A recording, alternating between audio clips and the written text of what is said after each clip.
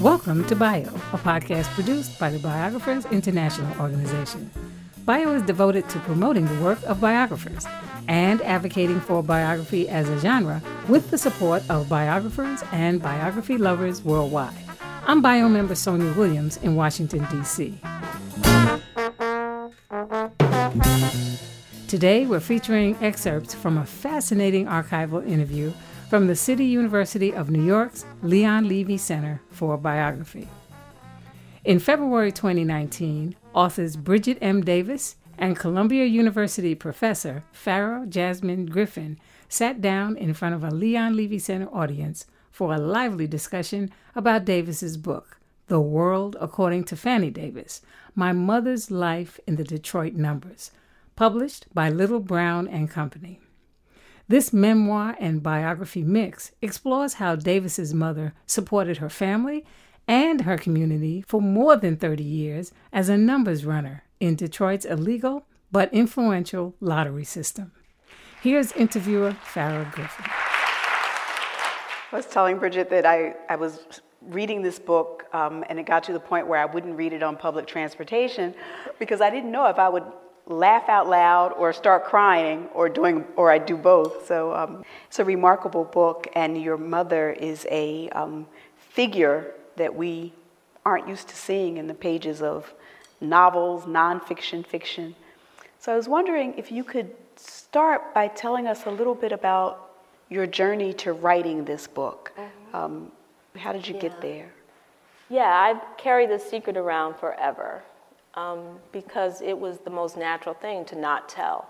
I have a friend that has been my best friend since we were in the fourth grade, and she spent lots of time in my house. And when I finally sat down to interview her for this book and told her, she was like devastated. What? She had no idea. And that made me realize, wow, we really did keep that secret. We were pretty good at it. But what really happened is that I'd wanted to write it my whole life, and I just never had the nerve. And even after my mom died, I didn't really have a reason per se to keep the secret, but I still just couldn't tell. Just couldn't. I felt like I was betraying her, so I just didn't do it. And then one day, about 10 years ago, my son was about 9, and he looked at a photo of my mom that I kept on the side table, a picture of her at her high school prom, beautiful photo. And he just looked at it and he said, "Mom, what was she like?" And I stumbled out a response. I said, "Oh, she was amazing," but my heart sank. It just sank because I realized I had kept that secret so well. I had kept who she was a secret from her own grandchildren. And I just decided at that point, enough is enough. And I started this journey to really get the story told. When you read the book, you get Fannie Davis's story, you get Bridget's story, you also get the story of that generation of people who migrated to Detroit and made a life in Detroit. Detroit is a character, very vivid character here. So what did you have to work with? Like, what was your material? There was your mother's life, but to really flesh that out, what did you have to do? You know, I think that I've been preparing to write this book my entire life because I write novels in a similar kind of way where it's almost collage-like. I'm pulling all these different elements into the story. I love history, and I love adding historical elements even to fiction. So when I got to this, I did one thing first, and then I knew the rest would come easily. I went to my mom's remaining sister, my Aunt Florence, who she just loved the ground my mother walked on. You know, she just told me recently how much she misses her. I mean, it was something for me to think about doing this without her blessing. I couldn't. So I went to her and I said to her, Florence, I'm really thinking about writing this book about my mom, and I'm going to tell everything about her life and the numbers. What do you think? And I didn't know what she would say. I knew if she didn't approve, I wouldn't do it. And she looked at me and she said, honey, I'll help you tell it. Because what Fanny did was unheard of, and people ought to know. And that was the first time I realized how proud everyone was of her achievement, and it made me understand there's a secret that has nothing to do with your pride over that person. They're not related, and I had conflated them in my head. And in fact, her thing was, no, it's amazing. Tell everybody. I'll help you. And that sent me on my way. I did 24 interviews. Wow. And I had my mom's big brass trunk that I had inherited. She had a lot of things in there. Whatever I found, I thought this is part of the narrative and I'm going to try to weave it in. And then I did my own research. I was asked about having a source list in the book, and my editor was saying, you know, it's not that typical for a memoir. I said, well, the journalist in me really wants that source list. She said, okay, put it together. And I did, and I was stunned. And I wrote the book. I had 100 sources. Yeah. I mean, there they are. I didn't know I was doing all that, but everything I found led me to something else, because you can live a life, but that doesn't mean you understand the context around what's happening in your life at the time that it takes place. So I have to tell you, it was my own curiosity that led me down all those paths. Well, one of the things that you do, I mean, and as an academic, I'm like, oh, wow, there is a value to the work that scholars do beyond just for, the 10 of us who read it. Oh, please. I thank so it was really wonderful seeing what you do with so much of the sort of secondary sources. But the other thing that you do that this book demands, and you do it so well, is in order for us to appreciate what your mom accomplishes, you have to explain the context. Like you couldn't assume that everybody reading it understood the numbers, or even the people who I grew up in a family that played numbers, all the time. But I never understood how they really worked, And so was that knowledge that you always had? Was that something that you had to, and it's not didactic at all. It's like a mystery. It's like, Yeah, it's funny because the other thing my Aunt Florence said to me when I got her permission was, she said, I know that Fanny didn't make you learn anything about the numbers, so I'll help you with that too, because I know you don't really know. I was like, phew. Because, I lived around it, but I didn't really understand the intricacies of it. Yeah. And so I really did lean on her help. And I also was grateful that there was research out there, specifically a lot more around the numbers in Harlem. Mm-hmm. There's an incredible seminal book called Playing the Numbers. And it's about the numbers in Harlem during the interwar years. And so that gave me a lot of understanding of its history. Mm-hmm. But I was learning that too. Wow. That's why I was like, wow. I was literally like that when I was discovering things. Yeah. Well, after you give it to, after you sort of give us the complexities, I think for me as a reader, it just made me appreciate even more your mother's accomplishments and like her brilliance and her creativity. Yeah.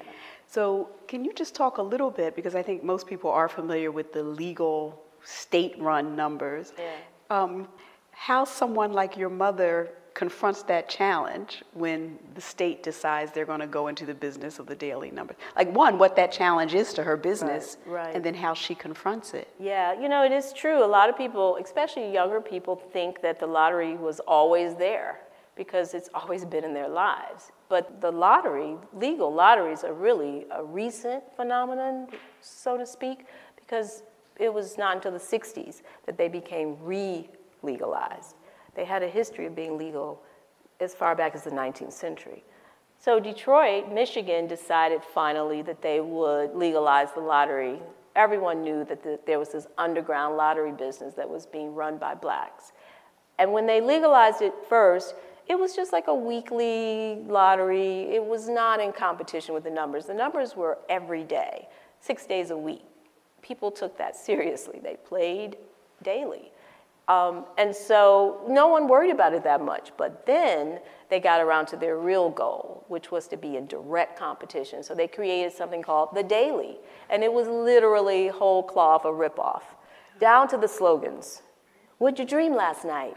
You can play it. This is running in the Detroit Free Press, like a full-page ad. You know, it was so stunningly, such theft, really. I say that they usurped the business. And my mom was concerned because she worried that her loyal customers would finally, you know, say, well, it's legal, I'll just play that. Even though there were some benefits to playing with her. You didn't have to pay taxes if you won, but also she let people play on credit, and she let people play for as small amount as they wanted, and those were things that the state didn't do. But then the state did have an advantage. Every evening on the local news station, they would announce the winners of the numbers, the 3-digit winners, and you can't compete with that. People loved being able to just see the winners at one time, all together, without any complication. And the numbers were a little more complex. Right. When you had to sort of wait to hear what the winners were. And I don't know, she just decided that if you can't beat them, join them. And she got this idea that she would use the state lottery's numbers as the winners for her own underground business.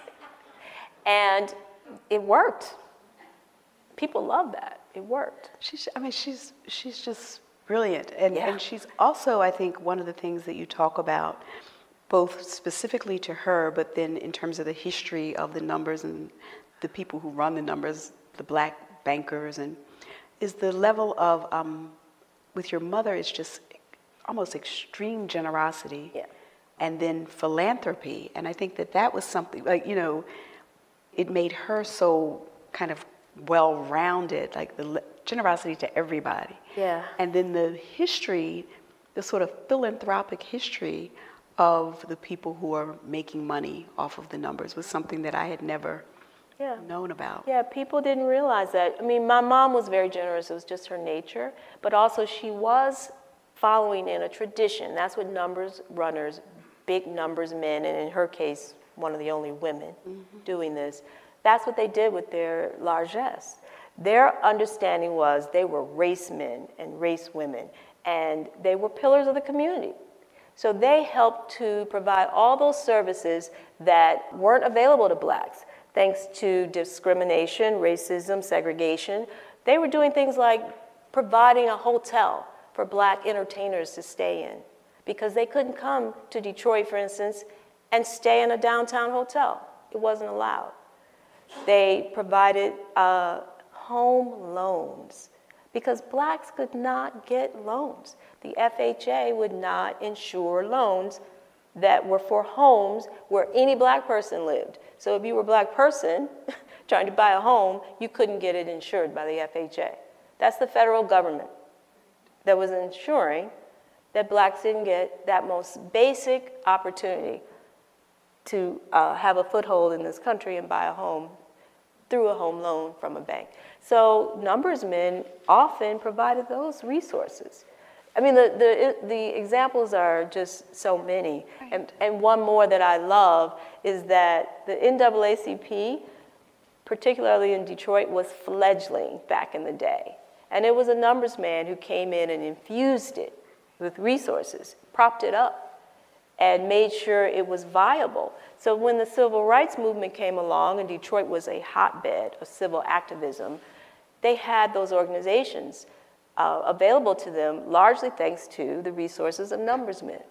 Yeah. You know, and it's sort of the historical context and then your mother's own navigating of it, right? The stuff about housing and buying property and all of those things. It's just fascinating how you weave all of that together.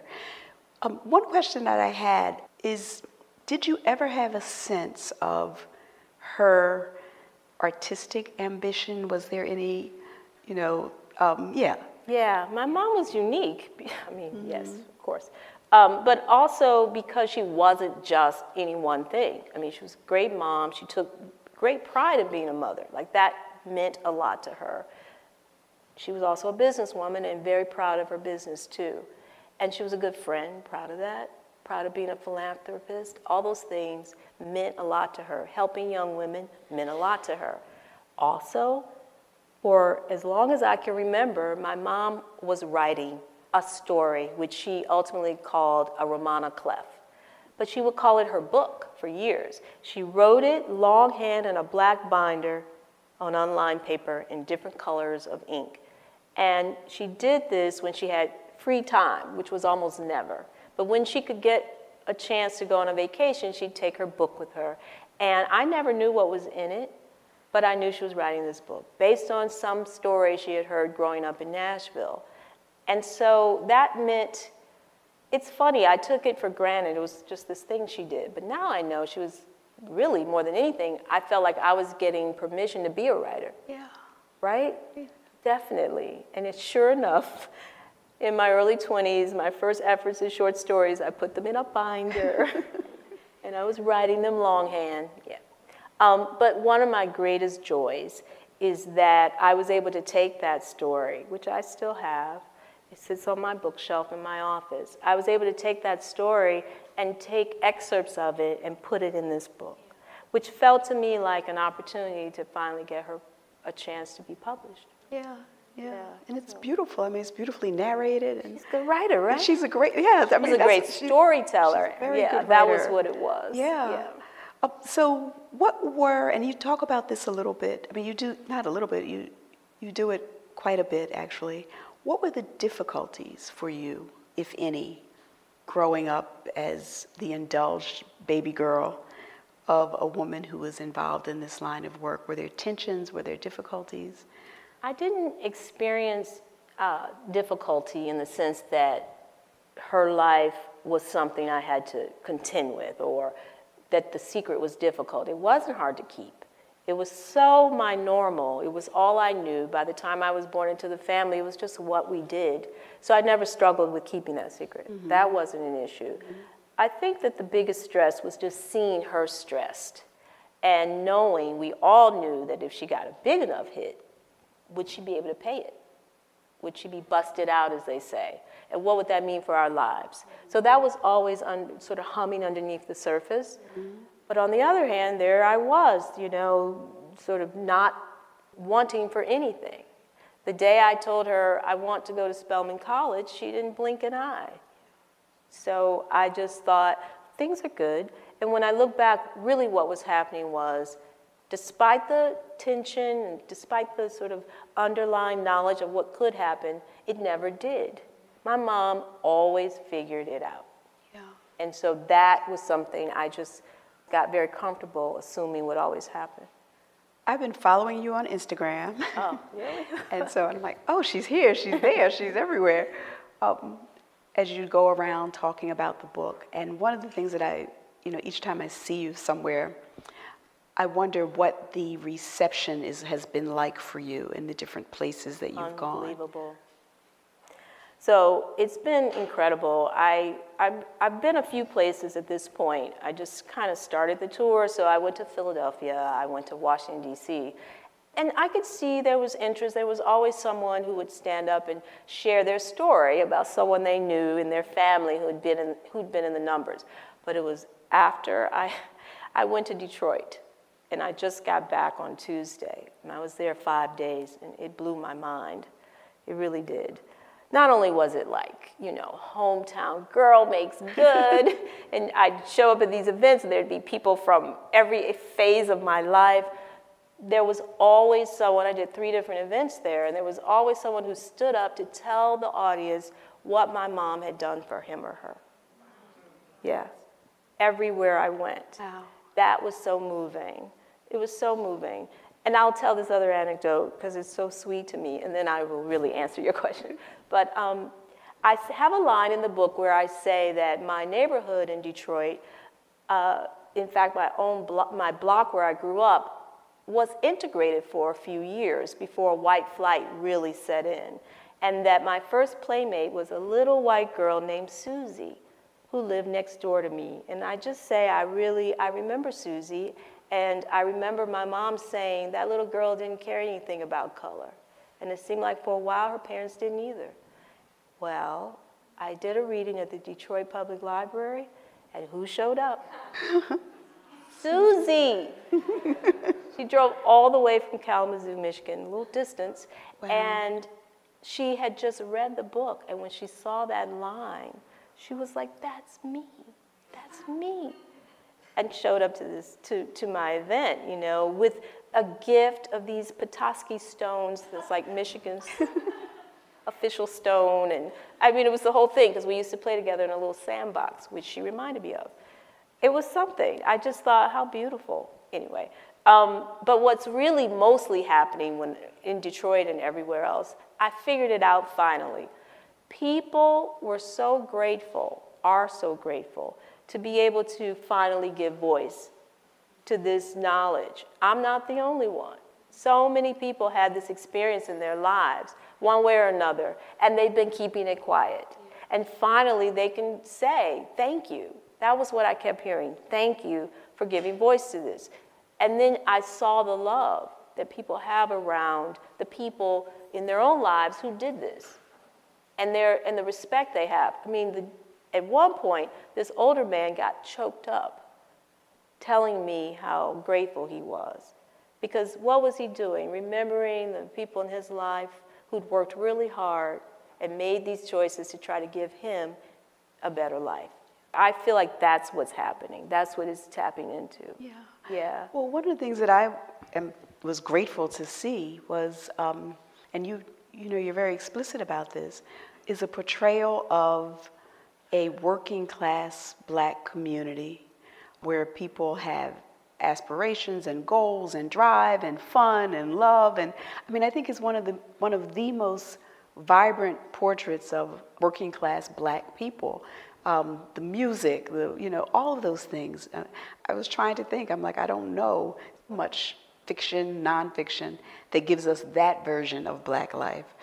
So I'm grateful for that. Thank you for saying that. You know, we write the books we want to read, I think. And I knew, back to Spelman, I was the odd woman out. I knew that. I had come from an urban environment. I came from a public school. I came from working class parents who had not gone to college. I was not the norm, okay? And I could feel it. And yet, there was no shame in it. I just thought, why am I one of the only ones? Because those of us out there who have my particular background are hidden from public view. That's the problem. And I felt it even then, and I've been carrying this around a long time. I sort of coined this phrase, blue-collar Black bourgeoisie. That's what we were. Yeah. And so that's some of it, just wanting to make us visible. Yeah, no, I mean, that's what it felt like. I was like, oh, they're my people. Yeah. There we are.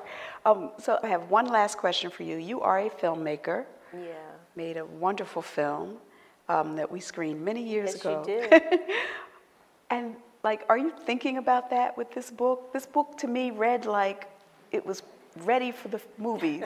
Your mother is she's glamorous, she's beautiful, she's generous, she's complicated, she's, Detroit in the 60s is amazing. So are you thinking that way yet, or is that, Yeah. I mean, clearly, I would love to see this as a film. TV show, film. I realized looking back that all that sort of screenwriting experience came to bear also on the book, because I think I was thinking very cinematically as I was writing it. And yes, there's been interest. That's what I'll say. There's been interest, and I hope it turns into more. I hope so too. do. I want to Yeah. see this. I want to read it, teach it, see it, all of those things. So. I have one more thing I want to share, and Yeah. it's a little bit of a brag, but I just have to share it. Share it. I got an email from someone whom said he was an archivist for the Schlesinger Yeah, the Schlesinger, yeah. Schlesinger. Up at Radcliffe. at Radcliffe at Harvard. It's for the history of women, right? And he said to me, "We really want your mom's papers." And I was like, "Papers?" I love it. And he said, "No, I understand there are no real records from the numbers left at this point." But he's like, "She's a lot of things. She was a lot of things. And anything that you can provide, we want that kind of history. Yeah. We want that to be part of what's available to people." And I was like, "Oh my God, Fannie." Pretty awesome. And so that is exciting to me, because I agree. I think that we need to begin to think much more broadly about who's valuable and whose story needs to be told. Yeah. I mean, I think because one of the things that people say is, we can't write these stories because we don't have the archive. Right. But there you go. There you right? go. There you I might go. need your help with that, though. Well, thank you so much for this beautiful book and for everything. Wonderful. That was author Bridget M. Davis speaking with fellow author and Columbia University professor Farah Jasmine Griffin in front of an audience in the City University of New York's Leon Levy Center for Biography on February 15th, 2019. Bridget Davis's book, The World According to Fannie Davis, My Mother's Life in the Detroit Numbers, was published by Little, Brown and Company in January 2019. Thanks again to the Leon Levy Center and to the featured authors for granting us permission to share this interview. To learn more about BIO or to hear other episodes in our podcast series, please visit our website, biographersinternational.org.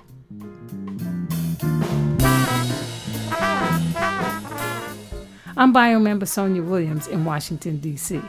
Enzo De Palma created our theme music, and until next time, thanks so much for listening and have a great day.